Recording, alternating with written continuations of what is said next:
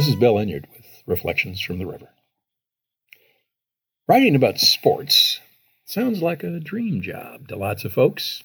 Imagine going to sports games for free, sitting in the press box, access to the locker room, talking to players and coaches and fans, watching games, then writing about it, and getting paid. Well, although not much, to tell the stories. What a life! Except I hated it.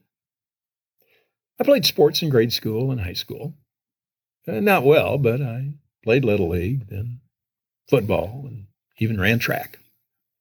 Slow, short, and poor eyesight, but when you go to a 400-student high school, if you try out, you generally make the team. So I played a couple of sports, but I was never a fanatic about it. I just played because the other guys did. My real love was reading and camping. Although I loved reading, and I read newspapers, books, and magazines as a kid, I never read the sports page. I didn't read Sports Illustrated or the Sporting News. I just didn't care that much about the world of organized sports. Oh, sandlot baseball or backyard touch football, yeah, I like that.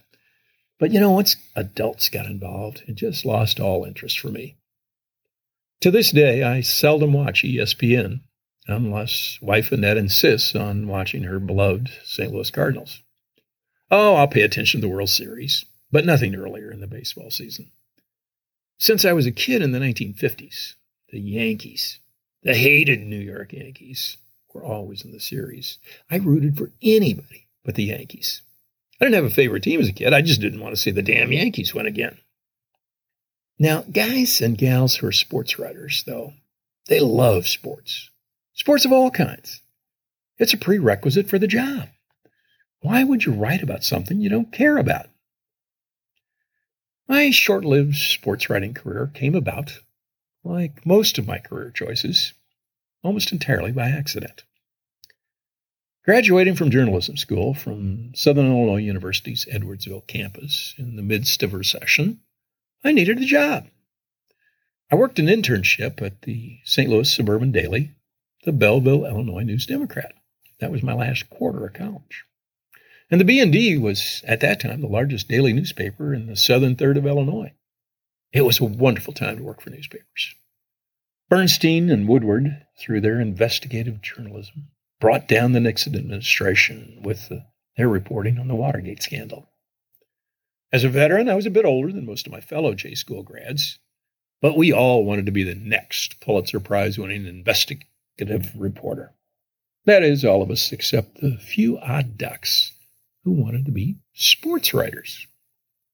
Those folks, mostly guys, lived, breathed, ate, and slept sports. For a brief time, I had a roommate who was a sports writer. Skinny little guy with a congenital heart condition. He cared only about sports and rock and roll bands. He never had a girlfriend, at least as far as I know, and he could never make up his mind what to order to eat. Even at a Steak and Shake, he'd change his order a half dozen times.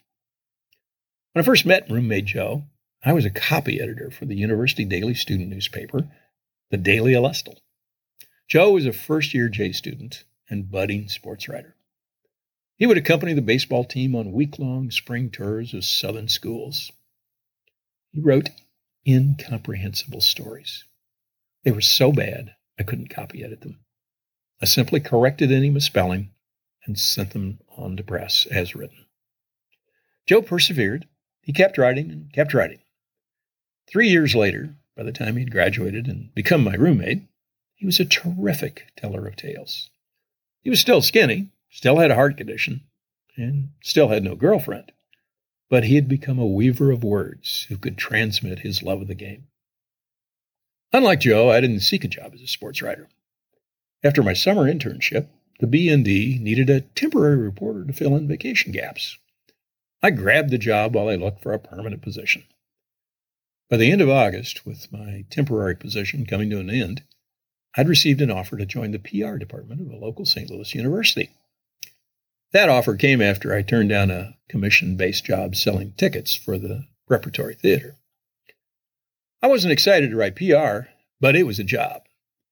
That last Friday before Labor Day, I told the editor I'd be starting my new position the following Tuesday. An hour or so later, the editor came to me and offered me a job in the sports department. The pay was about the same, and it was at least working for a newspaper, not as a PR flack. I called my would-be university employer and quit before I even started. I took the offered sports writing position. I'd never written a sports story in my life. But hey, it's writing. How tough can it be? Luckily, since I'd played football in high school, I knew the game. I knew the rules, and I could write a plausible story. The B&D at that time, like many newspapers, was an afternoon paper, meaning it went to press about 11 in the morning and hit the newsstands by 3 p.m. Because the paper was printed in sections, the sports section had to be done even earlier.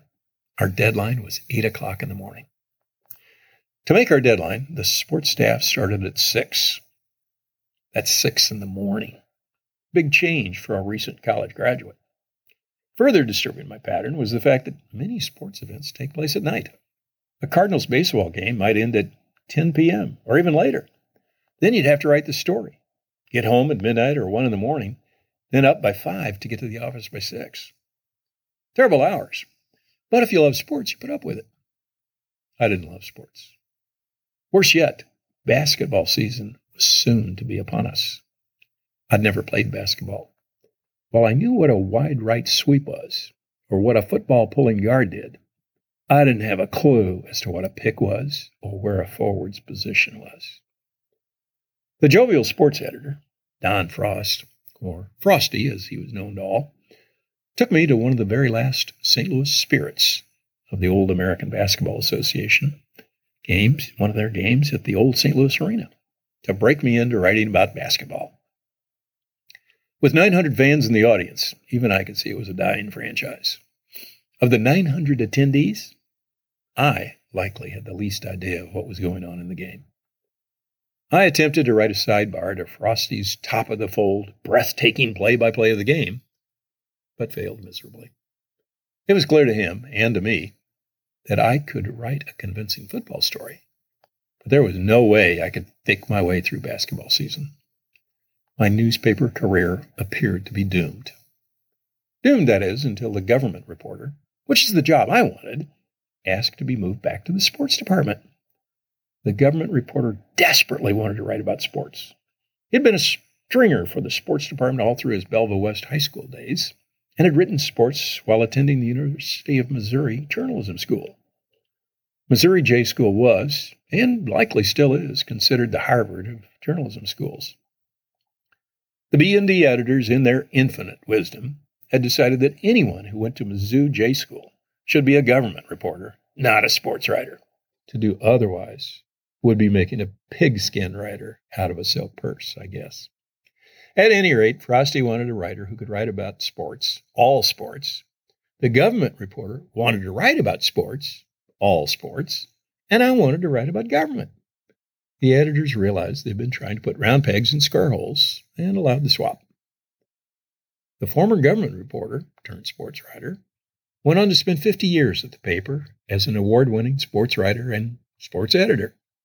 As for me, I lasted less than a year as a government and police beat reporter before leaving for the greener pastures of law school.